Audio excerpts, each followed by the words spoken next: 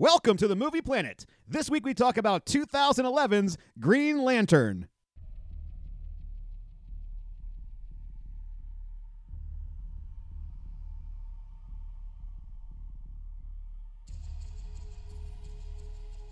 With Joe. I got it. I'm gonna make you look good up there. Don't worry, okay? Now let's get these pants off and fly some planes. And JC. Oh, you've changed. How wonderful that all it took for you to grow up was the end of the world. And Joel. You reek of fear, Hal Jordan. Abin Sur was a great warrior. My mentor. My friend. You insult his memory by wearing his ring.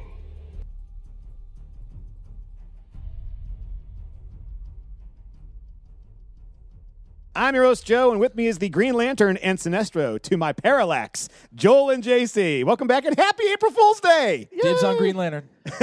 This week, we'll be talking about the 2011 superhero movie Green Lantern. I nominated this film for, well, Joel. Thank you. April Fools! Fooled you! I don't know if this movie is going to make it to the pantheon of comic book films, but we will discuss this and whether it is a movie that people should see before they die. I'm going to assume that everything Joe says today is an April Fool's joke. It is not. Download us on iTunes, like us on Facebook. You can also find us on Twitter at Movie Playground. Email us with any questions you may have for us at themovieplayground@gmail.com. We got a question from a listener this week, Sam Scott. Yeah. Yay, we have a listener. Ow! That's He awesome. Ham bone! he Did you writes, say ham bone? Check it out! No, seriously, did you say ham bone? I did, yes. That's an old Saturday Night Live skit. I don't get it.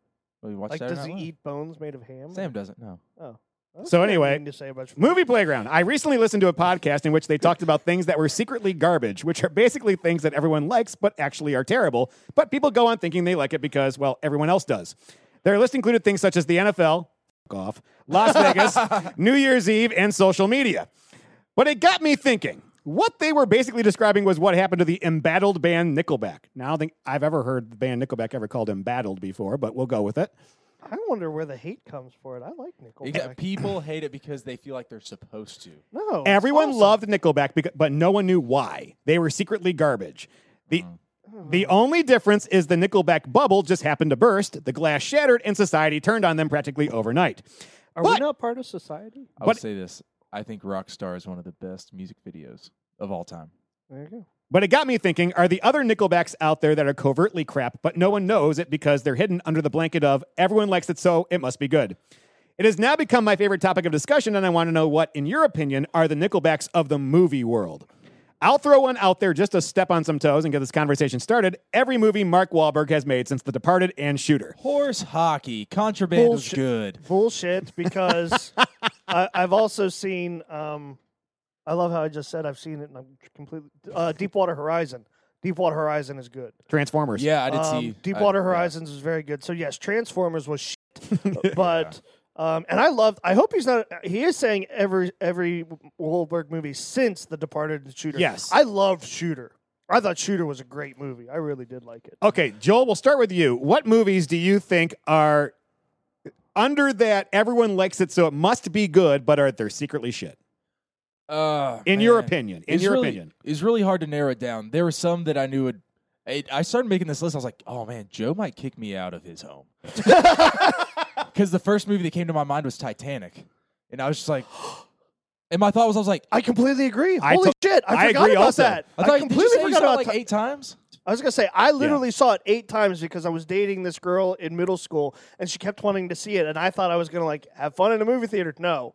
4 fucking hours watching the same goddamn movie without, like, any girlfriend fun at all. I was like, when I think So of this no, movie, I hate Titanic. like I can see how it won Oscars, and so that's why The it's boat like fucking sinks at the end. it's hard to put it in this Spoiler type alert. of category. Yeah, spoilers. It's hard to put it in this category because it is a good movie, but I think it's been overhyped of this. This is the best movie ever. I'm like, really? Because I saw it once and I felt like that was enough. Titanic is a movie that when I want to watch it, if I want to watch it, I usually start it as soon as the iceberg hits because I don't care about shit before then. I want to see the destruction. Okay, what else did you get? The Bane ones, Night at the Roxbury. Oh, God, yes. I think it's a trashy shit movie. I don't think it's as funny. I think it's Will Ferrell's worst role. I think Chris Kattan has a better role than Corky Romano. And That's the first one we'll hear today. I mean, especially my generation, being in high school, everyone like nodding their head to every song. I was like, it wasn't a good movie. It was not good. It was bad. Yeah. That's my number one. Number two, Green Street Hooligans. Oh God. I'm tired of people telling me it's a good movie. It's not. It's Never not a seen good it. movie. I would love to spoil it for everyone, but I have a little more class than that. But it's just Just a little. I can- Not a lot, just a little. yeah, I can A help smidgen. you and say like just instead go watch Lord of the Rings if you want. Damn it, what's his name? I don't know. Blanking. Lincoln. Frodo. If you want Frodo, I said I'm blanking. If you want to see Frodo, watch Lord of the Rings. If you want to watch the other guy, go watch Sons of Anarchy. It's not a good movie And nod. because it's a movie about fighting, which it's not fun to watch, and about soccer, which is also not that fun to watch. Oh, Pilgrims in an unholy them's land. fighting words. Them's fighting words on the whole soccer thing. Just be careful, sir. I know. Goal was a great movie. I know my audience. You call this archaeology? Hockey's good stuff. I almost put Frozen in the list of it not being as good as people say it is, but the one that got me the most was, and it may not be a movie. I thought maybe it came to the silver screen. I don't know. Eddie Murphy's Delirious. Never seen it. You chose poorly. I've tried Delirious and Raw are classics. exactly, but maybe it's a generational thing, but I've tried to watch it 2 times, and I get through in everything that everyone's just like standing up, hee-haw, laughing. I'm like, that wasn't that funny. It doesn't. And maybe I'm just a more dry humor, but he's a very aggressive humor, but with a dry presentation. I couldn't figure it out. Maybe he's from Arizona. Yeah. But this being said, I'm not saying that his jokes were bad. Raising Arizona. Nicolas Cage. Good movie. Good movie. No, it just wasn't. It did not live up to the hype. But then again, I'm also a person that will listen to Rockstar every now and then just because I need a Nickelback fix. Okay, JC, how about you? What do you got on your fix? Well, first off, we just have to hear a little bit of this. We can't hear that. Doesn't matter. I can hear it, and it's awesome. Okay, that's time for me to edit. All right. You remind me. It didn't come through at all. Save a No, musical it's not song. plugged into the soundboard. Well, I thought maybe my mic would pick it Animal's up. good too. It's a little dirty. Okay, so JC, what movies do you have for yours? Well, How You Remind Me is just a freaking fantastic song. So, since that's great, my number one is Napoleon Dynamite, hands down. I am so flipping tired of people telling me that's a great movie. It's not. It is literally the movie that when I saw it, I felt dumber. I did not enjoy it. I watched it with a group of friends, and like Joel was saying, everybody was laughing. Everybody I watched it with was laughing, and the entire time I was fuming because I'm like, this is not funny.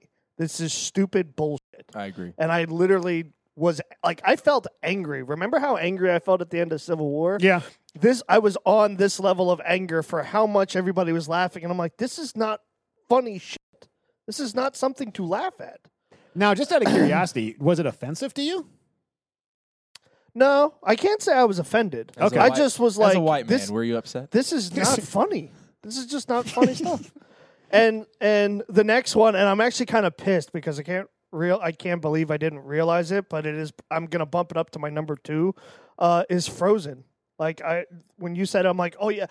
All of some of my closest friends here in Nashville talk about how great that movie is, Including the one across from you. and I'm sorry, no, Frozen is not a great movie, and you can't convince me otherwise. It's not. It does not. That's fine. It doesn't teach a good message or any of that stuff. Joe. It does teach a great message. Joe's shaking his head. He's like, "If it's fine. No, your opinion's great. It doesn't follow the It traditional doesn't bother me princess at all. thing. What you're saying doesn't even affect me even a little bit. I love what they wanted to do with making powerful female leads. They just didn't. They did. They should have made powerful female leads, but they didn't. I want a movie with powerful I'm female so leads. nominating that movie at some point. It's It is- hard to no. follow Mulan. It is, yeah. Good Lord. Anywho, number 3 is Step Brothers. That's another one where people just laugh at it, and I'm like, It's hysterical. No, I don't. The Catalina I- Wine Fest. Catalina wine. Yeah, I mean, you did it. We're standing here, but there's something about your face. If you don't fix it, I'm going to fix it for you. After all we've been through, Even right now, they're like smiling at each other, and I don't get it. Step Brothers is one that took me like 4 times before I was able to appreciate it. But It should, but that's the thing. It shouldn't take that many times. No, It it take the should. first time. And if it doesn't hit you the first time, then you're forcing. Yeah.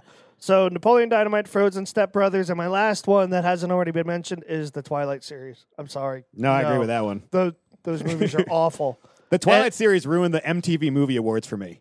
Yeah, that's just awful. And when you find out how much those actors got paid to be the worst actors ever of all time, like Hayden Christensen deserved an Academy Award compared to what these guys did. Really? Christensen or Pattinson? Christensen or those two? Pretty sure. Christensen did better. I'm sorry. He He did did. better than those two. Yeah. I have to agree. Yeah. It's like, what's going to taste better, my left shoe or my right shoe? Depends on which one stepped in shit. Because that was Twilight. No, Yes. Twilight was bad. I just don't like So Christensen. yeah, those are mine. All right. I got, obviously, everybody knows my dislike for Rogue One. I still don't get why everybody is fawning over this film, but For the same reason you don't get why I don't like Frozen. yeah. Except my reasons, I think I can back them up. I can back mine up too. You just don't agree with what I say. But here's the thing: when I talked about the things that I have problem with Rogue One is talk about you it. couldn't argue with them because they were right there in front of you. I can argue the fact that there's strong females in Frozen. No, they're not. Yes, there are. They made them so they have to depend on other people to fix their problems. They depend on each other. 2 females together. They don't need a man to solve their problems. What's the first thing they do as soon as they suddenly have freedom after 20 years? They try to go find a man. Let's do this movie That now. is the last thing I want a woman thinking. A woman should only need herself. It doesn't require a true love's kiss in the end to solve everybody's problems. It is 2 females that you're just right. need each other. That's it. Well, I'm that not is saying good. they got everything wrong. They got a couple things right. But the opening premise is I need to go find a man to be happy. That's literally the first thing they need to That's do. called a story arc beginning. They evolve by the end. Every character starts off flawed. So start them off flawed as kids. By the time that scene's happening, they're already adults. So my next movie is Scarface. I'm done arguing the stupidity on this show right now. Scarface is the next one. Everybody loves this film, but it is a pile of garbage. The only reason why this film is big is because so many people got into the manic drug gun wielding gangster shit in the 80s that it became this poster on everybody's wall. And if you've ever seen this movie, it's a hard get through. I've never seen it. And I've never seen it. That's yeah. precisely it. That was our generation. If Yeah. you haven't seen it, there's probably a damn good reason. If we want to talk about like parents' advice when watching movies, like the movies that like our parents like guided us to, my dad said, I remember saying, I want to watch Scarface. He said, do not waste your time. He said it's not worth it. He said, if See, you I feel like that was a movie where people watched it because it was like, oh, it's all this stuff I'm not supposed to watch. Yeah. And it's kind of cool that your dad said that because he's like, yeah, it's bullshit. Well done, Dad. yeah, I mean he's like it's just the F word over and over again. He's like there's nothing to it. He said So do not Boondock waste your time. Saints. What? I'm about there. No, here we go. Wait. I love Boondock Saints. I was just about to say, what the fuck? Who the fuck? How the fuck? Fucking So my next movie on my list of Nickelbacks is the Hunger Games trilogy. I think that they're all pieces of shit. I like Having read the books, I like I the was first really one. angry I with haven't seen all the 3 last of them two. because they were not good representations. And finally, Boondock Saints is my Nickelback. I'm sorry. I love Boondock And you Saints. and I had a discussion last week, actually, about Power Rangers and how that was, even though we were 4 years apart, they can't see what you're doing. Jesus Christ. Even though you and I are 4 years apart, periscoping this. it hit you at the right age. It did not hit me at the right age. When Boondock Saints came out, I was already 23, 24, 25 years old. I was not in that 18 to 21 range where fuck is the funniest word on the planet. And so I didn't like But that's not Boondock what Saints. I don't love Sa- it because of that. Boondock Saints, it may be in my eyes the most overrated film I've ever seen in my life. It borrows from everybody so much there's nothing original in it. What does it borrow? It borrows so much from Quentin Tarantino, from Scorsese. It borrows What if you the revenge plots. It borrows this. I want to romanticize the Roman, the Irish Catholic thing in Boston nonstop. it turns it into something where everybody that watched that movie turned it into a quote fest as opposed to actually paying attention to what the movie's about, which is basically two murderers. What was the movie you just recently talked about that you loved that was... Caddyshack. Caddyshack is great because it's quotable. I love Boondock Saints because it's quotable. It is a fantastically quotable film. And as far as the whole Quentin Tarantino thing, and we shouldn't make this go that long because we didn't. This is a great show. This is a really good This is actually one of my favorite things we've done. Yeah, hey, Sam, thank you very much.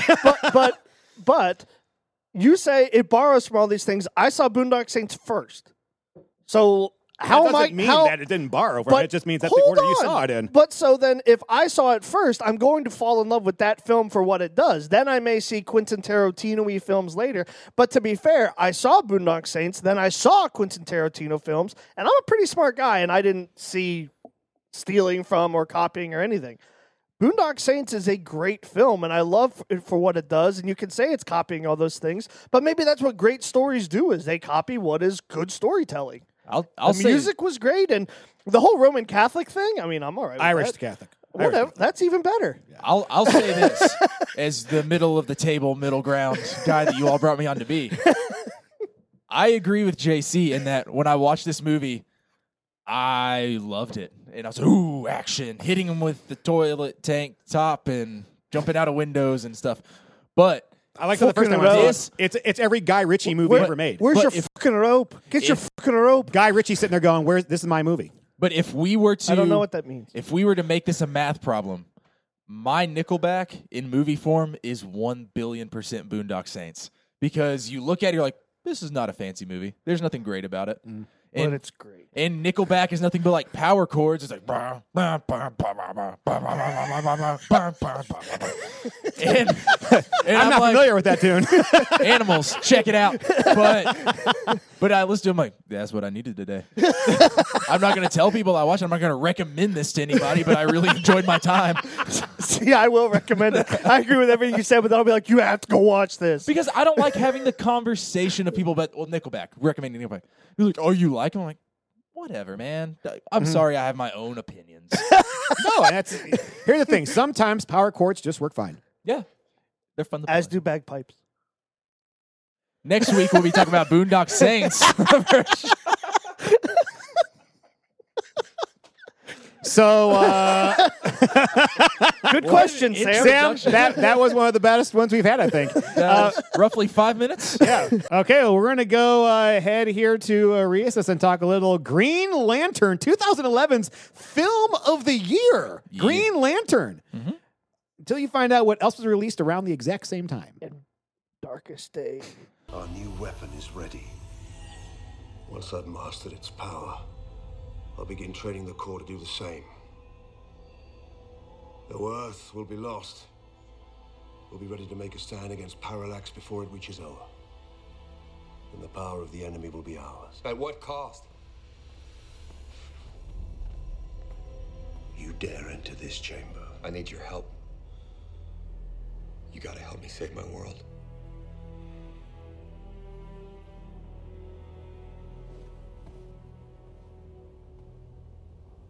I know that humans aren't the strongest species, or the smartest. We're young, we have a lot to learn, but we're worth saving.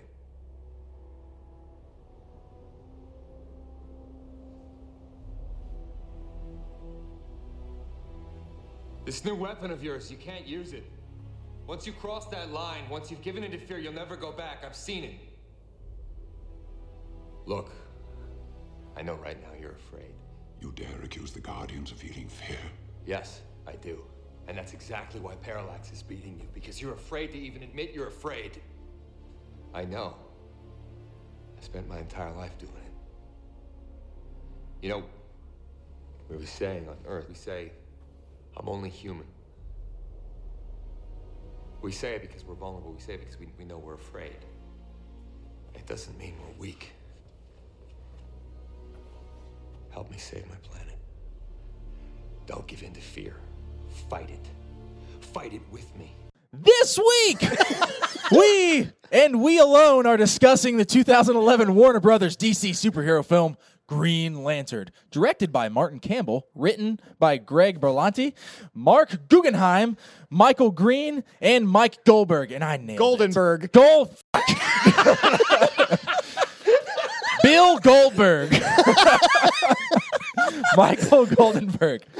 Starring Ryan Reynolds as Hal Jordan, Blake Lively as Carol Ferris, Peter Sarsgaard as Hector Hammond, Mark Strong as Sinestro. Sinestro. Did you watch this? I'm telling you. Okay, I'll tell everyone on air. I don't pay attention to names in movies. I pay attention to story and lessons. Because, And names aren't in the story. No, really, characters aren't in the story. I don't. I really don't. I care. Actors' faces. As far as I know, Brad Pitt was the GM for the fucking A's. Speaking of fucking A, Mark Strong as Sinestro. Joel has cursed more in this podcast than in any of them combined. Exactly. It's awesome. Tim Robbins as Hammond, Angela Bassett as Dr. Amanda Waller, and Jeffrey Rush and Michael Clark Duncan as voice actors. Joe, you want to give us a little background on the film? Yeah, sure. This movie was made for $200 million and only brought in $219 million.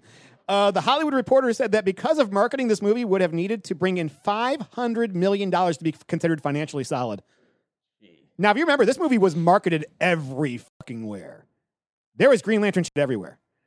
So it makes sense that they Warcrafted this.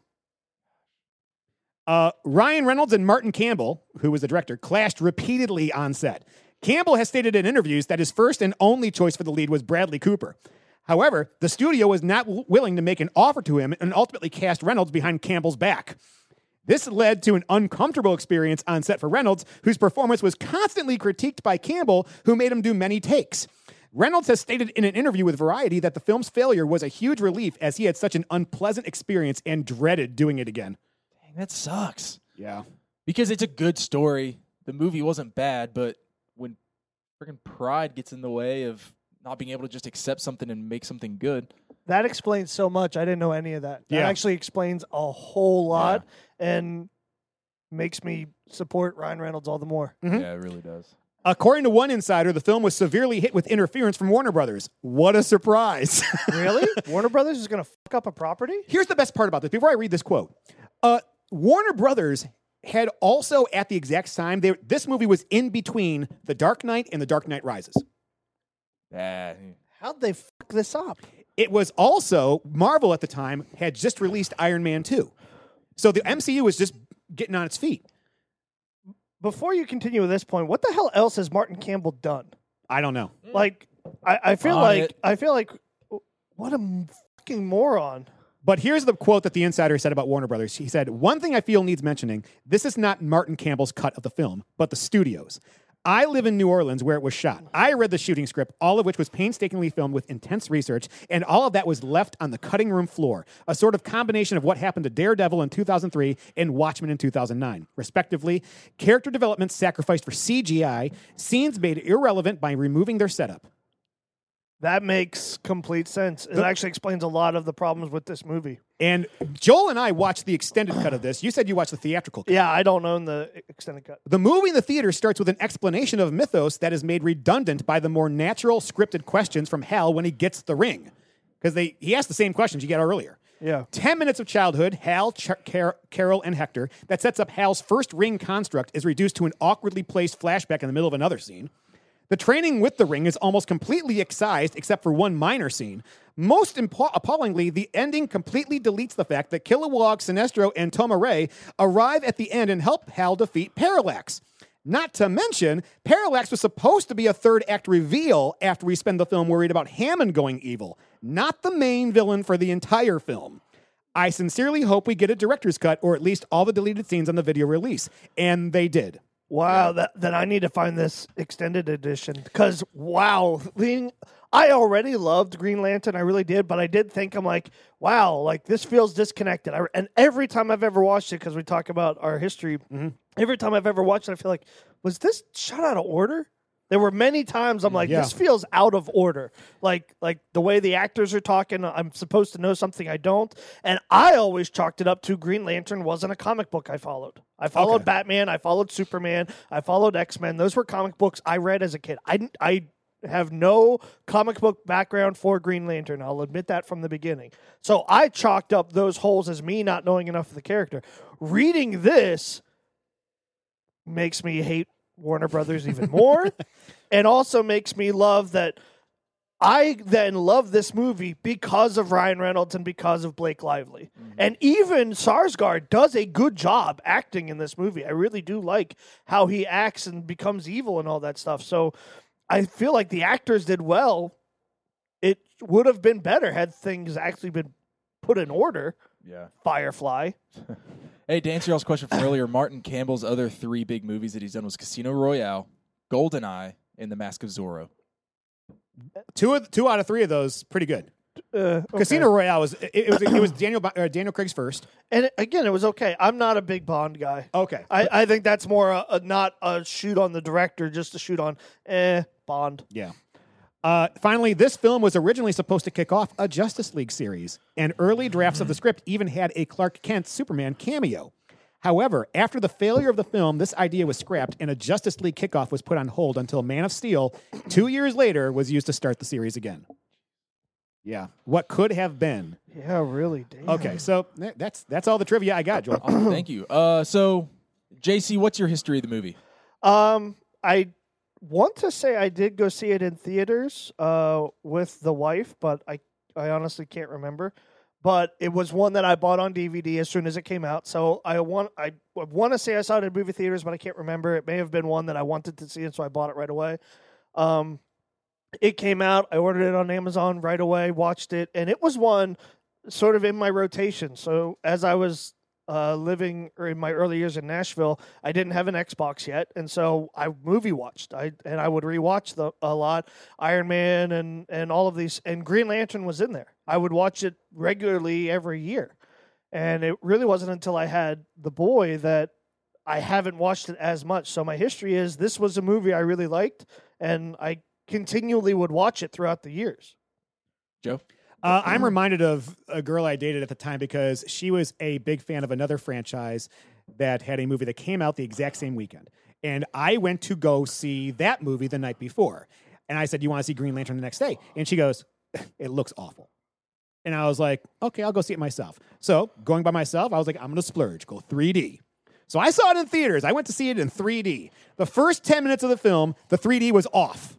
Like it wasn't aligned properly. Sucks. So the audience was sitting there not saying or doing anything because audience members are always, they don't want to be like, something's wrong with your cameras. I had to complain to the manager, and they restarted the movie with the correct alignment for the 3D to actually work. I know I pissed off a lot of people who were okay with mediocrity that day. For this viewing, I watched the extended cut for this one, which gave a little more backstory to Hal Jordan's childhood and his relationship with his father. All the other stuff you heard in the trivia there did not make it into the extended cut. It was only the 10 minutes of him as a child and his relationship with Carol and Hector Hammond. So you still don't get the other. So The other character development is what lost, and what's people's biggest gripes about this film is you don't care about the characters, and now we know why. Warner Brothers fucked it up, not Ryan Reynolds. Yeah. So Warner Brothers. Joel, what about you? Your experience? I was really excited. I saw it in theaters, and honestly, I probably saw it the night it came out. I can't remember, but I liked it. It was. Yeah. I had friends that collected comic books, which I've told you before, and so when I would go there, I'm a big underdog guy, I guess. So I would never looked at Superman, I never looked at Batman, so I would go to Green Lantern because I had no idea who he was, and so those are the ones I would read.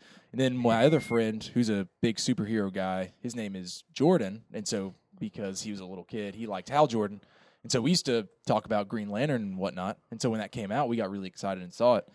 But I mean, I liked it. I left pleased. I didn't leave like I did with Batman. Batman was a movie that I didn't know much about the character, and I went and then I fell in love with Batman, like Dark Knight and stuff like that. This is one that I came in loving the character, left, said, that was good. I'm glad they made a movie. Because in my life, I never thought they would make a Green Lantern movie. No, yeah. But let's jump into the synopsis. All right, let's talk about this bad boy. Millions of years before the Earth was formed, a group of beings called the Guardians of the Universe used a green essence of willpower to create an intergalactic police force called the Green Lantern Corps. They split the universe into 3,600 sectors, with one Green Lantern per sector. One such Green Lantern, Abin Sur, Yeah, you did. yes, second guessing myself. Now, who played him? All day. Don't worry about it. Tamura Morrison. Yeah, her. No, that's Jango Fett. Yeah, Oh. it is Jango Fett. Of Sector 2814 defeated the fear essence being Parallax, voiced by Clancy Brown, and imprisoned him in the lost sector on the ruined planet Ryut. Right? Yeah. Riot. Riot. Oh, that was close. However, in the present day, Parallax escapes from his prison. 6 months later, after killing 4 Green Lanterns and destroying 2 planets, Parallax attacks Sector 2814 and mortally wounds Abin Sur, who escapes and crash lands on Earth. The dying Sur commands his ring to find a worthy successor on the planet. All right. Now, let's be clear here. The first part of this is all exposition. Yeah. It is all, and they try, and they do one thing, which is they tried to do it with this very free flowing set of pictures, almost like they're images. They're not really action going on. And then they transition into the action where you see the 3 lanterns accidentally wake up Parallax, which I'm kind of confused as to how they didn't know he was there. We've all got those little outlaws. Like, I'm just thinking about it now. Road I just kids. came to me now. Is like, how did they not know? Like, if you knew this guy was a bad guy, you kind of know where to avoid. You stay away from this planet. So anyway, they're on there, and then after they are disposed of, they free Parallax on accident. I don't think they meant to be there. I think they were probably driving through the area and something happened to their plane and they crashed. That's how I took that. Okay. In the extended cut, it stops after the death of these 3 lanterns, and it goes to Hal Jordan as a child. And you get from this point until the Abin Sur part, 10 minutes of Hal Jordan and his relationship with his father, his mother, and how he knows Carol and Hector Hammond. They all grew up together. And their history together. And they show That would Hector be as nice. kind of, as a child, the outcast amongst the 3. They're all friends, but he's kind of the one that's a little different. But he's sympathetic. You feel bad for the kid. You don't sit there and go, well, he's going to be an evil asshole later on. Yeah. Yeah. And then it goes into the Abin Sur stuff. In the theater, it just went from one to the other. And I was like, okay, this is what it is. I didn't understand what was happening until later on. I was like, all I know is that his dad died in a plane crash. I agree. Yeah. Like I said, disjointed and disconnected. Yeah. Yeah. So, Ferris Aircraft test pilot Hal Jordan, played by Ryan Reynolds, is chosen by the Ring and transported to the crash site, where Abin Sur appoints him a Green Lantern by telling him to take the lantern and speak the oath. At home, he says the oath of the Green Lantern while under trance from the glow of the lantern. After he's attacked while leaving a bar, Jordan swings to punch one of his attackers, letting out a huge fist of green energy. Afterwards, Jordan is whisked... I'm going to stop right here. Okay. When he swings, this is actually a part I wasn't a huge fan of. It's like he already knew exactly how to use the ring, because he looks at the ring, closes his hand, and the dudes are 30 feet away, and he swings. So he's not like he's swinging at them. It's like I guess this ring, unless the ring told him what he could do. No, he had his hand filled with nails. Yeah, he was gonna throw nails He was going at to throw him. nails at the guy. That's why he comes across his body. He's getting ready to throw nails in their face. Oh. Yeah. The ring Must thought have- it was a punch, and Must have blinked during that. We also gloss over the part that he's a test pilot, and you get to see him doing his test pilot thing, Yeah. where he takes on 2, I'm going to guess, drones, and defeats them by breaking the rules. yeah. And But gets- it also proves that that's what a human would do. but he basically gets away with it, and nobody says you owe us a few $1 million for these planes. It's just kind of okay. You're not. Go home. They do call him out on it. Oh yeah, slap on the wrist. Oh, that Hal Jordan. You're fired. No, he's not. You're going to be replaced. No, he's going to be investigated. I That quit. was a weird scene. Live That when he was whole- angry at him. Did you guys buy Carol Ferris as a pilot? I didn't even care. Yeah, I like. Just big fan. It was just sort of thrown in there. Could I have? Yes, because I loved her as a character, but you forget that she's a pilot. Like, you have that one scene, and then it's like, no, she's the business person. Yeah, I mean, she seems more of like the advisor. it almost wonders, like, they have to show the scene of her as a pilot to legitimize why she's good at running this business. But if you're asking, do I remember her as a pilot? No. Carol Ferris is funny because her call sign is Sapphire. And later on in the comics, she becomes Star Sapphire, which is one of the pink lanterns, I think, or purple lanterns. There's multiple color lanterns? Oh, yeah. Mm-hmm. Oh, yeah.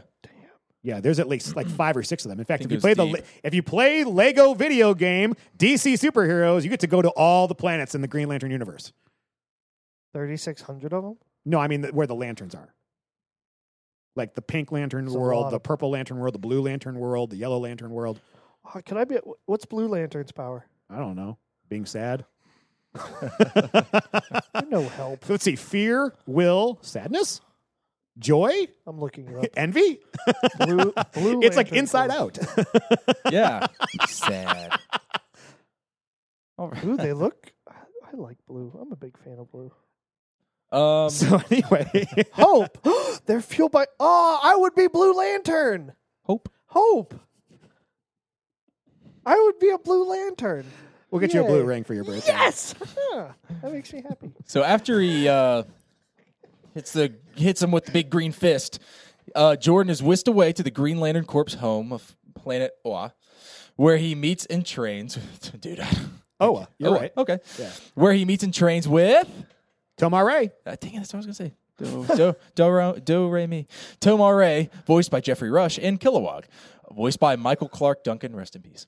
He encounters Corps leader Sinestro, Mark Strong, who is not pleased that a human, which is primitive compared to the other species, has become a Green Lantern. With Sinestro seeing him as unfit and fearful, Jordan quits and returns to Earth, keeping the power ring and lantern. Okay, you guys want to talk about the training scene? I like it. I like it, but now, see, the sad thing is I liked everything about this movie. Now learning about this extended edition and learning about everything that was supposed to be in the film is cut out. Now I don't. Like, now I'm angry at it. Now I realize there was going to be more training. Like, it's one of those things where I was okay with it, but now I'm just angry that I wasn't given as much as I should have been given. I feel like I was cheated. I feel like that kid that was not given as much as what he deserved. Yeah, watching it this time, I can see the beef that people have with the suits. Oh, see, no, I don't agree with that. And the reason why is because when I look at Ryan Reynolds in the suit, he actually looks thinner. He looks slimmer in it, and I think that in an effort to do something technologically advanced in the movies, looks bad. It started to look bad a little bit. And sometimes his movements looked cartoony. And even when there's a scene where Sinestro flies away, and it's almost like somebody just put like a cartoon on top and said, "You're okay, fly." I can get that, and I can agree with that. But I think it was made today, like with what we have now under a Marvel studio, or even I'm going to say it, even a DC studio. Those would look better. sharper. And that's the thing. I think I agree that it needed to be a CGI outfit because they talk about it being made by Will and it's powered by Will, but it came off campy. Yeah. It came off not as good as it could have been. And for a movie that was trying to be realistic, those were the most unrealistic shots. I get that. I agree there. I mean, don't get me wrong. I love Sinestro looks great. Kilowog looks, all the species heads look amazing. Like I wish they would do a pan of the entire audience on Oa so I could see all the different creatures and see if there were any Easter eggs out there of things that are in other films, like a Predator or an Alien. But I thought that was really cool. I like the fact that the mask comes on and off whenever he's in danger. Is that what it is? No, whenever his will realizes when his identity needs to be hidden. Right. And whenever his identity needs to be hidden, it disappears. I'm curious, though, why none of the other species wear the mask. You never see them in the mask. That's true. But we only ever see them when they're with each other. True. But So then that he was with them also. He was on Oa. It's like, That's true. yeah. So these are little decisions that I think I can see Warner Brothers jumping in and going, "Hey, you should do this. You should do this." And they go, "Fine, we'll shove it in there." And eventually it becomes Remember, JC, remember we talked about that one movie? I can't remember what it was, where it was like the amount of nitpicks start to create a mountain. Yes. And this is one of those as you build through the nitpicks. When you first go into it, you're like, no, this is. But then as the nitpick after nitpick after nitpick, it can. I still love the movie. Yeah. I mean, I still love the movie, but I'll be honest. I had an idea going into this, and I read the backstory nitpicks. I read the suit nitpicks, and like as you build on them, it's like, well, if all of these things bug me, is it as great then as I want it to be? Am I saying it's great because I wanted it to be great? Or am I saying it's great because it is great? And those are two conflicting things when you see all the nitpicks sort of put together. Yeah, in the special features, they talk about the suit and saying in all the comic books, even some of the comic books or the cartoons, or I can't remember which one it was, but they say you see creases on the suit when he moves and stuff. It is not a suit. It is supposed to be skin, and it's just skin changing. And so that's kind of tough to do. Like, that's why it looks so weird, because it's not a suit. And let's be real, when you take clothes off, you're going to look less bulky. So he does look skinny because it's just his skin. He's essentially naked. Now, what happens to those clothes? I don't know.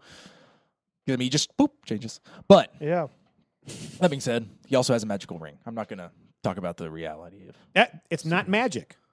He says that. It's not magic. It's not magic if you believe it's true. Touche. But meanwhile, after being summoned by his father, Senator Robert Hammond, played by Tim Robbins, to a secret government facility, scientist Hector Hammond, the son, not Hal Jordan's son, Hector Hammond, Peter Sarsgaard, performs... Well, when first reading that, you're like, after being summoned by his father, Green Lantern. No. His father, son, Hector Hammond, performs an autopsy on Abin Sur. The English teacher is shitting his pants over here, but I'm enjoying myself. He's a math teacher.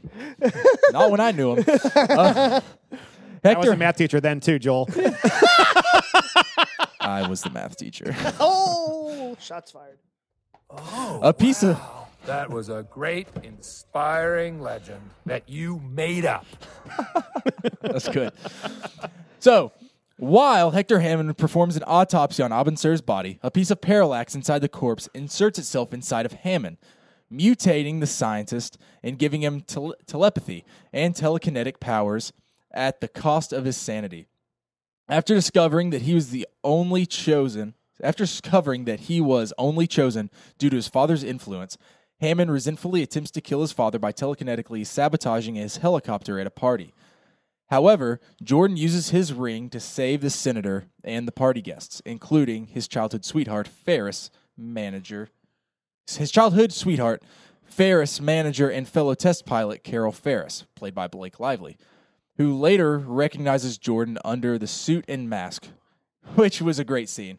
She's like, "We've had sex. I've seen you naked. You think a mask is going to keep me from knowing your identity?" I love Which that. calls out every superhero movie in the world. She ad-libbed that line too. I love that. Great. That was such a good line. And also, this is not the first time we meet Blake Lively. She calls him out for crashing $1 billion aircraft and not caring about it. Yeah. She is like I feel like she's the sanity of this movie, like what grounds everyone and like keeps it realistic. I mean, saying I recognize you, I've seen you naked. A good little green mask is not going to keep me from knowing that. Just because you hide your cheekbones doesn't mean I don't know who you are. Yeah. The best scenes in this movie are when Ryan Reynolds and Blake Lively are on the screen together. Easily.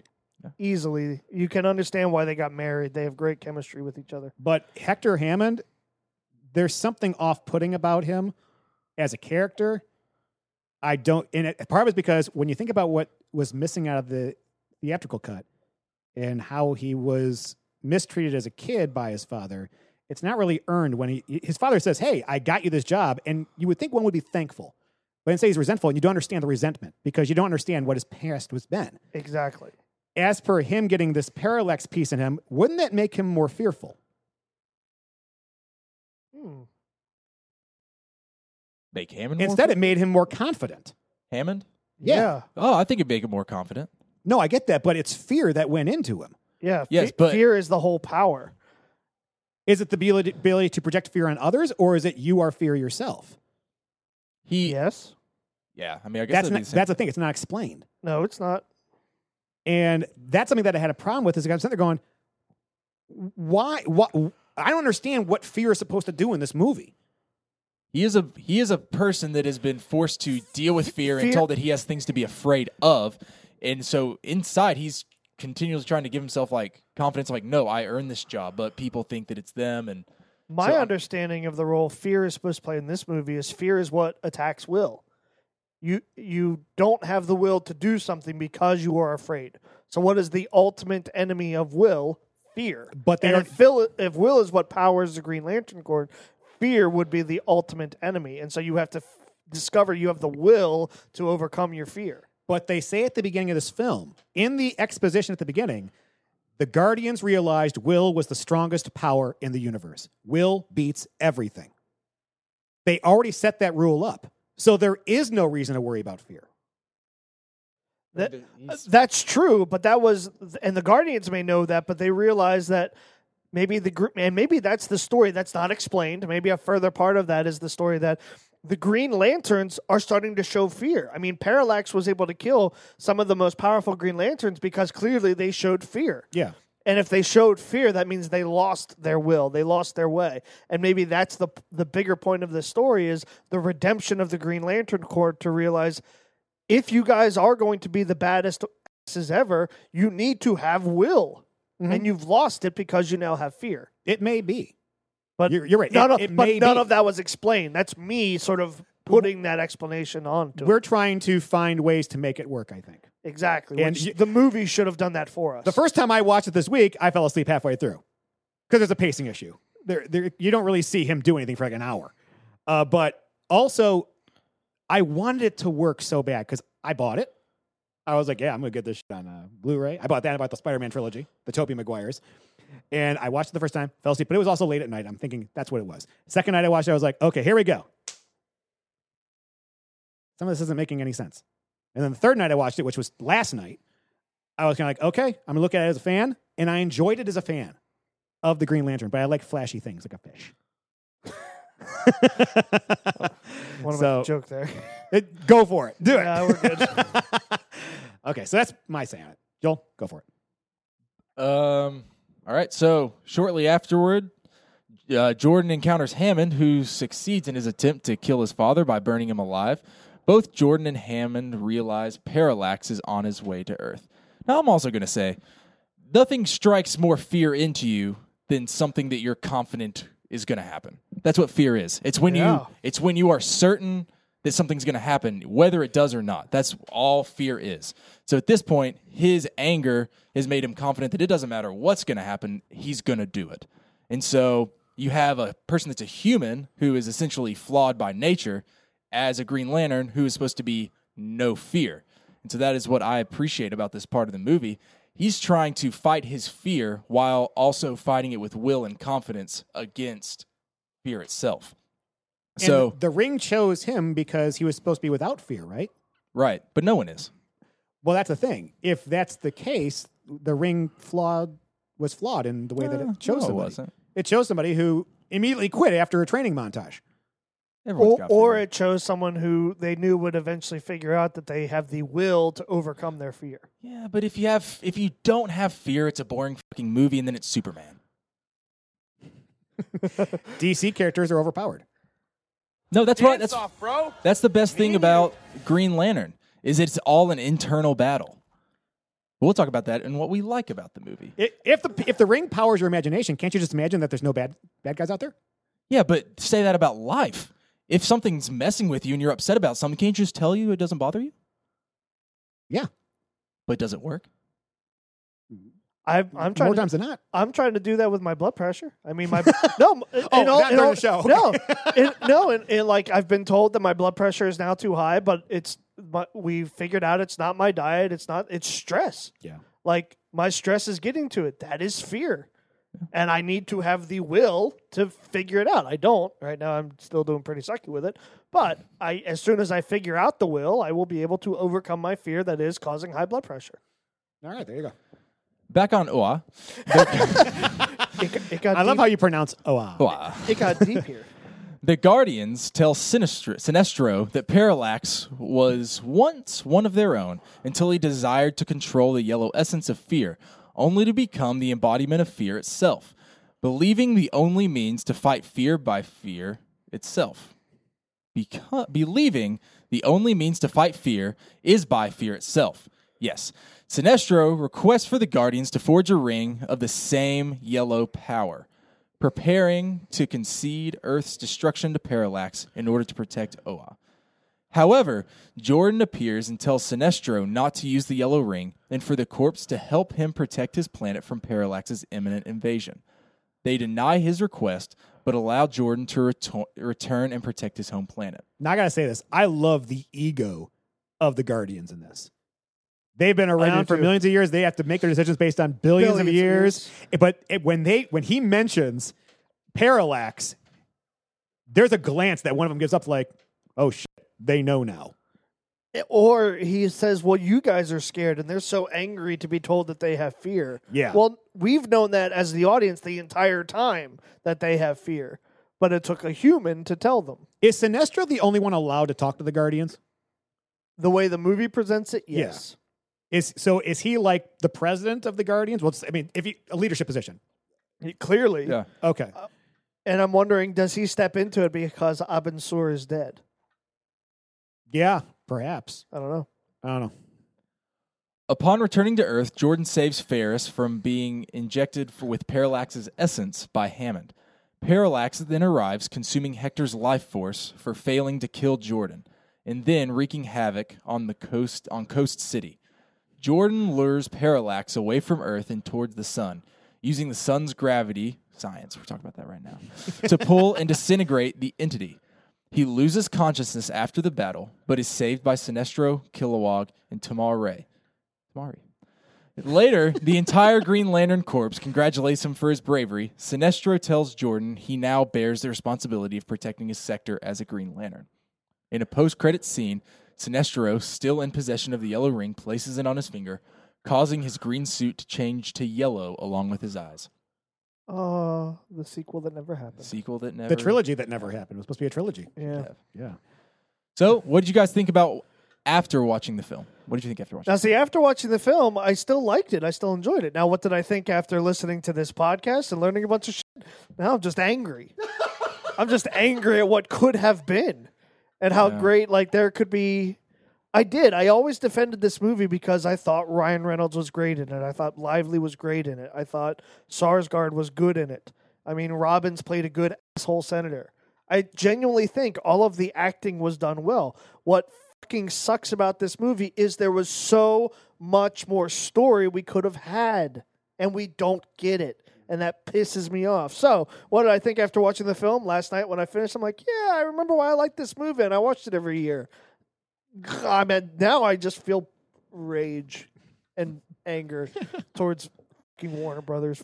There it is. Drink. For me, I just thought that was really long. Longer than I remember. I fell asleep Monday when I watched it. The second time I watched it this week, I had a little more energy, so I was able to focus. And it's better than the dumpster fire everyone thinks it is. Yes. Clearly, it's not Citizen Kane either. It's somewhere in between. I think it is in a place in comic book movie history where you start to see the change in what can work and what cannot work in today's audiences. Yes.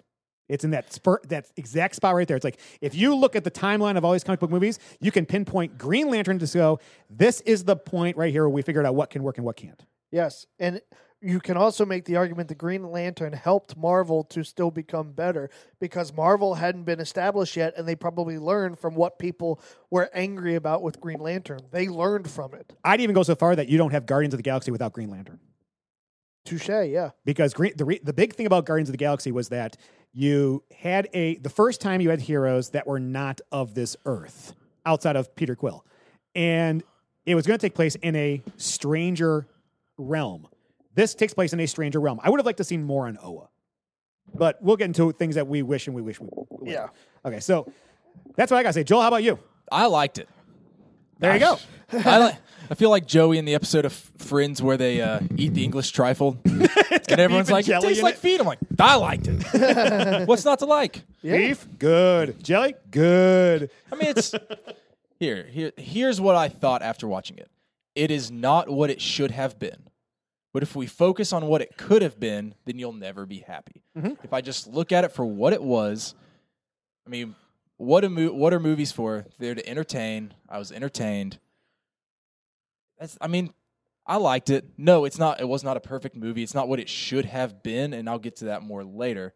But I still liked it. I probably honestly liked it more now than I did before because I was looking for things that were just awful. And there were parts of it that weren't great. CGI, I don't think had fully made its mark yet.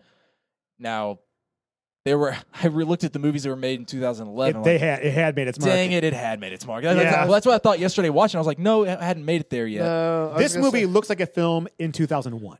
It does. Yes. And that's what I thought watching it. And when I looked at the movies, I said, it came out the same year as Moneyball and Fast Five and all of these movies. Like, dang. It was post Iron Man and it was post Incredible Hulk.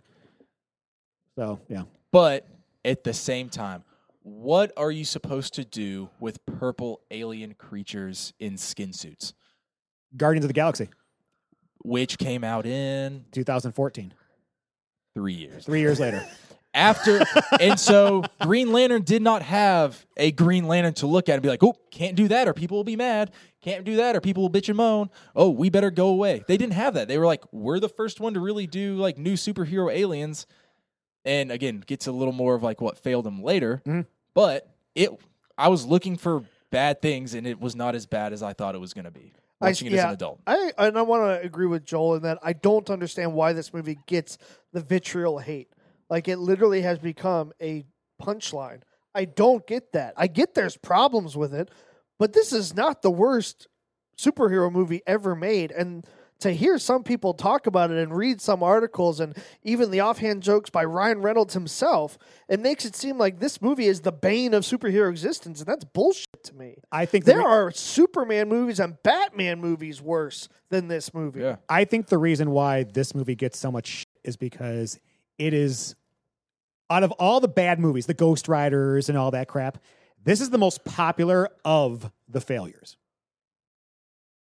And being but so, this is still a failure. Maybe that's the thing. Being so, the failure part becomes more of a, because it's average, it's awful.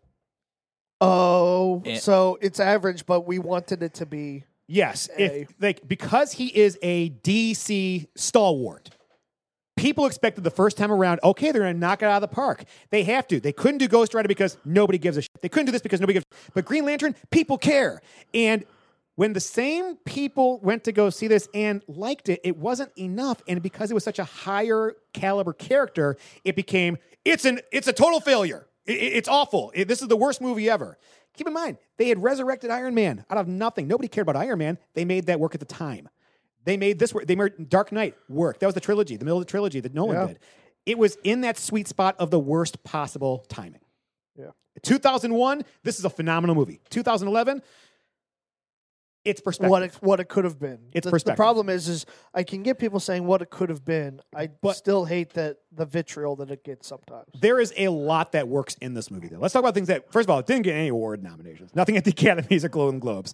But what worked well in this movie for you guys? Favorite parts? JC. My favorite, every time Blake Lively and Ryan Reynolds are on the screen. Yeah, she hot. Not even just to look at. I genuinely like, and I said it earlier in the podcast, there is a reason those two became a married couple. They clearly have chemistry, and it worked really well on screen together. All of Ryan Reynolds' one-liners. I mean, I also loved his dramatic acting. There are people that pick on him for trying to be dramatic, and watching this post-Deadpool, I even myself found myself wanting to be, this is how he would have been if he was sad. This is how he would have been if he's showing fear. Like, people, I've heard people say, and I've read that this is Ryan Reynolds' worst acting. Bullshit. No, it's not. And I think it's his worst direction. Yeah. Yeah. He was Hayden Christensen. Hayden Christensen is a great actor who got really shitty directions. April Fool. And Ryan Reynolds acted really well, but clearly it almost sounds like the director was trying to undermine Reynolds. Yeah. And that's bullshit to me. So my favorite parts are the acting. One thing, well, yeah, my favorite parts are the acting. Like the actors and how they acted, those are my favorite parts. For me, Sinestro's well done. I think Sinestro's amazing in this. I could watch a whole film of Sinestro, and it pisses me off when I see the end credits, and I'm like, damn it, he could have been a much more prominent figure in the next movie. The chemistry between Blake Lively and Ryan Reynolds is so good. It really is. And here's the thing. It's so good that it can overcome direction. Whereas the chemistry between Natalie Portman and Hayden Christensen was so bad, it could not overcome that direction. No. The ego of the Guardians is great. It's perfect, exactly what I thought they would be. And the extended cut's 9 minutes of Hal, Carol, and Hector as children, and the bond Hal has with his father. That makes me care about Hal Jordan. Yeah. So Joel, how about you? Obviously the chemistry between the main characters. I like the message, which I'll talk about and what didn't work. And I like that it stays true to the comic books. I looked back this week and said, okay, what did it match what it says? And it really did. Even like to the suit, the only thing that I saw that it didn't was the Green Lantern in the comic book, I do not believe has a pupil. And in the movie, they take out the iris of the eye and it's just a pupil. Oh, okay. I see what you're saying. That's really all I could. Yeah. Like in his eyes, it's all white, but in the movie, he has pupils. That's really all I could find that was like, this is totally wrong. Yeah. Now, you read a lot of the comics growing up, right? I read some. Okay. I'm going to ask you after the show where I should start with this because I want to get into the Green Lantern thing. I also have no clue. I have no idea where to Green start. Lantern comments. I'm actually going to go try to find a book after this because I definitely just read it sporadically because I had a friend and I was just a kid. I would go, I'm going to read this one, and I would just pick it out of the middle. And where are you going? I don't know. Okay, I got a place for you. Rick's Comics. Rick's Comics. Yeah, it's over in what do you call it? Lebanon. Yeah, but if you want, I'll go over there with you. It was in Mount Juliet. No, it's on Lebanon Pike in Mount Juliet. Oh, is it? Yes. Okay, but I'll go over there with you because that's a great comic book shop. It really is a great comic. Yeah. I haven't been there in probably a year. Yeah, since we stopped doing Star Wars comics. All right. Yeah. Okay, Joel, you ready for this part? Yeah. Okay. What didn't work in the movie for you, JC? All right. What didn't work for me is the editing. My biggest issue with this movie is it definitely felt at times like it was shot out of order. It felt like I was missing things. Characters would say something or they would react emotionally to something, and I'm like, I feel like I'm missing something. I feel like there was a part, and I honestly think it was just badly edited. Like it was supposed to be in a different order. And now I've come to learn that a whole load was cut out, so that makes perfect sense to me. Yeah. Anything else? No, I honestly think if you fix the editing, then I have very little to complain about with this film. I honestly think the pacing and the editing of this film fucked it up. And I don't say that to blame the editor. I say that because I thought that before you told me all the shit about Warner Brothers. Now, after hearing this, it explains why I felt that way. And it's another case of a studio fucking up what probably could have been a really good movie. Yeah. I've already mentioned some of the things that don't work for me. But when Hector Hammond, I don't hate him. I feel bad for him. Sinestro not helping Hal Jordan with Parallax, yet showing up at the end to help him with Parallax.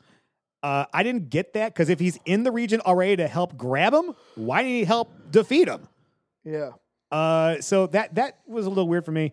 It's movie timing. It's that movie timing thing that we talked about before, which is it appears longer than it actually is. We don't know how long that time is when he passes out and starts getting sucked into the sun, but at the rate he's going, it should have been pretty quick. Yeah. When Hal Jordan quits the Corps, how come he gets to keep the ring? Maybe because the ring chooses. I mean, if the ring chooses the ring, you can say, I quit, but it doesn't mean you actually chose, like, emotionally. The ring may be able to tap into your soul a little bit. Yeah. And so he voiced the words, I quit. But how many times do people say, yeah, I quit something, and you don't actually quit it? Yeah. But other than that, I've said all the other things that are on this list. So, Joel, how about you? Was the mask with Jim Carrey, did the mask follow him around? Like when he tried to throw it away, did it find its way back? Yeah, Yes, it it did. Kept shooting through his window. Yeah. That's what the ring does. You quit, but it just keeps falling back. Obviously, there were some knots that need to be tied, some loose ends that need to be tied. I mean, but honestly, I think the thing that didn't work is the fact that the production is a product of its own storyline. Okay. You have a director that's afraid of not getting his way, and so instead of he has all of this, it is exposure. Essentially, he has like a ring that he can do whatever he wants. He has money flowing in from Warner Brothers. He has amazing actors. I mean, he's got Michael Clark Duncan on set. He's got Ryan Reynolds, Blake Lively, Jeffrey Rush. Yeah, and he chooses to be prideful and to fight it. Yeah. He chooses to say, I'm afraid that if I don't get my way, it's not going to be a great movie. And we see how it pays off. He does not embrace just like the will to incorporate himself with others. Warner Brothers is afraid that if they don't do something perfectly or whatever, I don't even know what they were thinking. I'm done trying to think and figure out what Warner Brothers tries to think. But they second-guessed themselves. And they did not make the movie that should have been made. So what you have here, instead of people that are brave and they put fear to the side and do what they know needs to be done, they let fear control them. And they put out a movie that is not what it should have been. And so that's what didn't work in the movie. So essentially, they didn't learn their own lesson in the movie. These are back-to-back really great examples. You had a fantastic analogy using chess for Hoosiers, and he just said the studio fell into fear, which had they had the willpower to do what they should have done. He is wearing the Green Lantern shirt over there. Damn. Yeah. Well, I mean, you two are smart the last 2 weeks. And the thing is, I don't know much about Green Lantern. I just knew that I liked him. But the more I watched this movie, the more I was like, I love what it talks about. And that's why I like the message that it sends. I mean, you can have a million parallels of what was once a lantern decides he wants to have ultimate power and go to fear. Yeah. So now you have to battle what once left and is now instilling fear in others, or even like removing the fear and essentially like where do you going to be metaphorically killing people and destroying them from the inside? And what's more powerful than emotions? Right. Like, no wonder people latch onto this stuff because it's all emotions. Yeah. And I mean, that's life. We are attacked from different angles with different fears and different insecurities, but it's not real. Like, we're attacked by these things that are just false pictures from our imagination. And I've learned that I actually like Green Lantern more than I thought I did after just watching this movie. But yeah, what didn't work, it didn't follow its own advice. Yeah. Okay. Oh, well, you were reading it before. Who's the audience for this movie, JC? I think people who want to enjoy superhero movies for the sake of completion. I like what you just said about emotions, but I would say anybody who wants to really understand their emotions should watch this. Yeah, that's nobody. Nobody's going to watch a movie to understand their emotions. So I feel like I was going to say a lot of people watch movies to. All right, well, there you go. The deep ones that you don't like because they don't end in a happy ending. Those ones are figuring out your emotions. Yeah, no, those are horrible movies.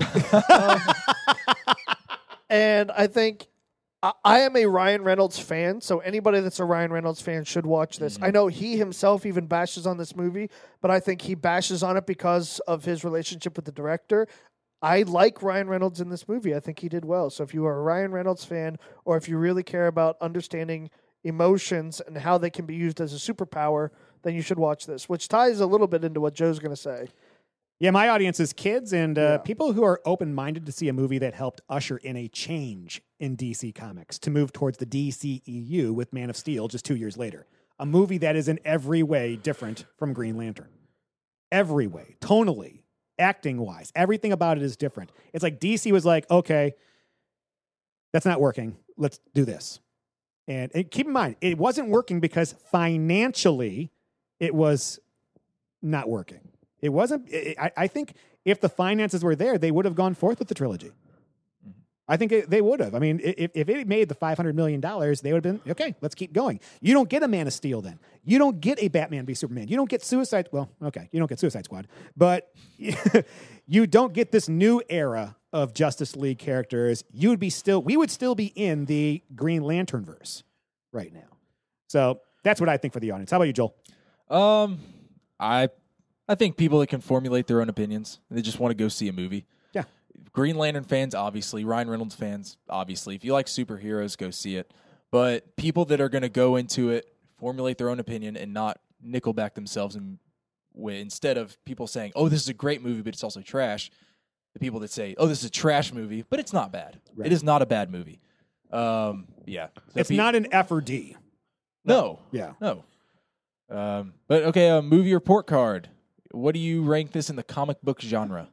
There are two things I take off for it, and so that's sort of how the bad editing drops it, And I really liked your point of it doesn't follow its own storyline, so that drops it. So that drops it down to a B. All right.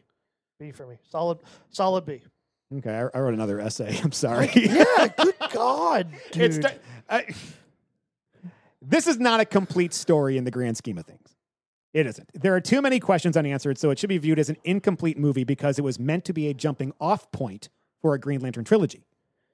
Whereas most people will grade this as a standalone, I have to view this based on its place in the trilogy as the first act, just like I did with Phantom Menace. In Act 1, we get the conflict of the overall story, fear versus will. But we were already told that will is stronger than fear, so that's off the table. Exposition. The background knowledge of the Green Lantern Corps. We get the exposition, the background knowledge of the Green Lantern Corps, which is quite a lot for your average audience to take in if you're not a super nerd. Plus, it raises questions like, who was guarding Earth before Hal Jordan? Was it Abin Sur, or was he shot in that direction of an unguarded sector when he escaped? The protagonist. You get the protagonist in Hal Jordan, who goes from crackshot pilot to superhero based on the fact that he can't run away from his destiny, so he accepts it rather than works to earn it. Unless you think that proving himself to the Watchers is earning it, in which case he had the confidence all along, and it betrays his character who hasn't needed the approval of others ever before. Also, his fear is what drives his will. Without the fear, he never gets the courage later on. My head's starting to hurt with all of these points. Without fear, what's the No, purpose I of get courage? it. I'm just saying, like, Joe's like making so many big points. Like the dramatic premise or that which drives the plot, which is the irresponsible test pilot gets Lantern Ring and must learn responsibility for an entire planet. Inciting incident. Parallax has been freed and is looking for Abin Sur, the Guardians, the Green Lantern Corps, and, I don't know what his motivation is. It's never really clear. At one point he says one, he says another, he says another. Now, those things being aside, all these things are done adequately in this film, although the audience is left wondering why they chose Hector to be a human villain when his original issue was jealousy. But they try to write jealousy as fear, which are two separate emotions. Not to mention, you really don't need him in this movie if you have Parallax introduced at the beginning, since they never really explain the connection outside of yellow shit getting in his bloodstream. Most of the dialogue is good, but it has some clunky moments. Now, acting-wise, Ryan Reynolds is subdued in this compared to his other performances. You can tell this is like after 50 takes, we're getting that take. That's true. It's not him at his super energetic. It's not him at his super more charismatic. He's a little more subdued, and I blame the director for this shit. Whether this was a directional issue or not is something we'll never truly know, but from all accounts, it was. The CGI effects could look better and appear a bit dated today. Heck, they seemed cartoony then also. The suit, for me, just doesn't look right. It makes him look thinner for some reason. Whether that was a choice because the director wanted a bright color piece or not is something I couldn't find. Because of this, the reason why this is a financial failure falls on one major thing. I think we're looking at an example of Warner Brothers not thinking ahead. This movie was released the same day as Harry Potter and the Deathly Hallows Part 2, another Warner Brothers property. They killed this before it came in the theaters. Wow. No wonder they're idiots. It was also released after The Dark Knight and during the beginning of the MCU. So your people's expectations are already higher. Add that in with a DC character that is largely unfamiliar amongst casual fans, and you can see why this movie didn't make bank. In conclusion, there's a lot of things that don't make sense that may have been addressed in future movies, but could have been addressed in this film to help with its pacing and or character development. I'm giving this movie, based on all these details, a C-, just below average. Not the worst film ever, which is not true at all, but it's hard to ignore some of these points. Joel? B. There you go. Anyone? I don't know what there's to say. I mean, you can look at the other movies that came out and compare, but we're not comparing other movies. We're comparing this alone. Yeah. Did I buy this movie? I did. Yep. Do I regret watching? Okay, so here we go. Did it suck? No, so it's not an F. Do I regret seeing it? No, it's not a D. So I guess that makes it a C. Have I watched it again? Yes, that makes it a B, and I bought it. Honestly, the only other superhero movie I would watch over this, I would watch The Dark Knight and Deadpool. Other than that, there hasn't been another. I mean, Spider-Man's good. How about Spider-Man 2? It was good. I've seen it. Okay. All right, so next category, what? If this movie is released on Blu-ray, would you buy it, bin it, stream it, borrow it, or forget about it? I'd bin it because I already own it on DVD, so I would bin this one. Okay. I've been it also. As much as I complain about this movie, I'm drawn to flashy things. I just said I'm like a fish.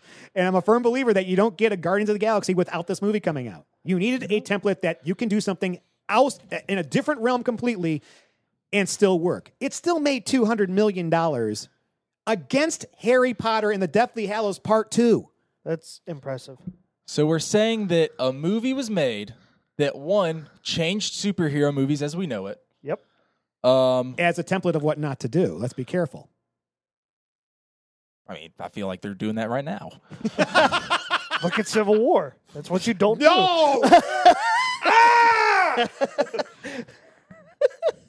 I like it. It came out for an audience that, yes, does it help to have background knowledge? Yes, but it is a movie you can watch by itself. The moment that you have to have prior knowledge to enjoy a movie, that drops it down to a B-C. I like that. It's a movie. It is a movie that entertained us. It is a movie that was true to the comic books, and it helps us procreate Ryan Reynolds and Blake Lively. That alone is an A. There is a child that will be born that has the DNA of Blake Lively and Ryan Reynolds. She's already born. The director... God willing, they have twins, and they name them Hal and Jordan. Right? That, standing alone, me being biased, wants to give it an A, purely because now we're just completely doing... We have a superior species right now because of Green Lantern. Then you give it an A. No, because that baby's now too young. Oh, my God. So I stick with my B. So just clear, B, right? B, yeah. B. And I'm the dick with the C-. It's better than having a C- dick. I guess you're right, yes. But I been it because I did. I mean, I bought it. I like it. You bought it out of necessity, though. Well, yeah, because I don't have a lot of disposable income. No, I know, but I'm just saying that if I have disposable income, I say I buy it. But again, it's hard for me to say because I'm a Green Lantern fan. I love Ryan Reynolds, so yes, I would buy it because that has both of them together. Yeah, okay. And Blake Lively. All right.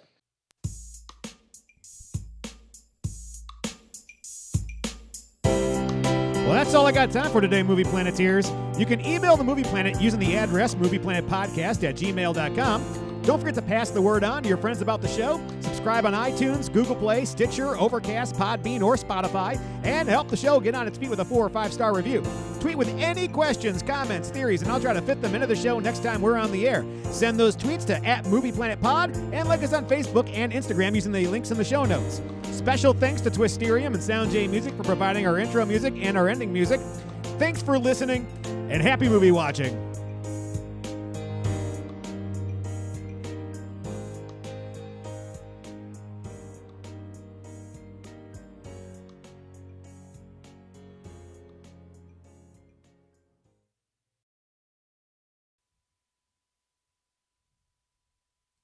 You're still here? It's over. Go home. Go.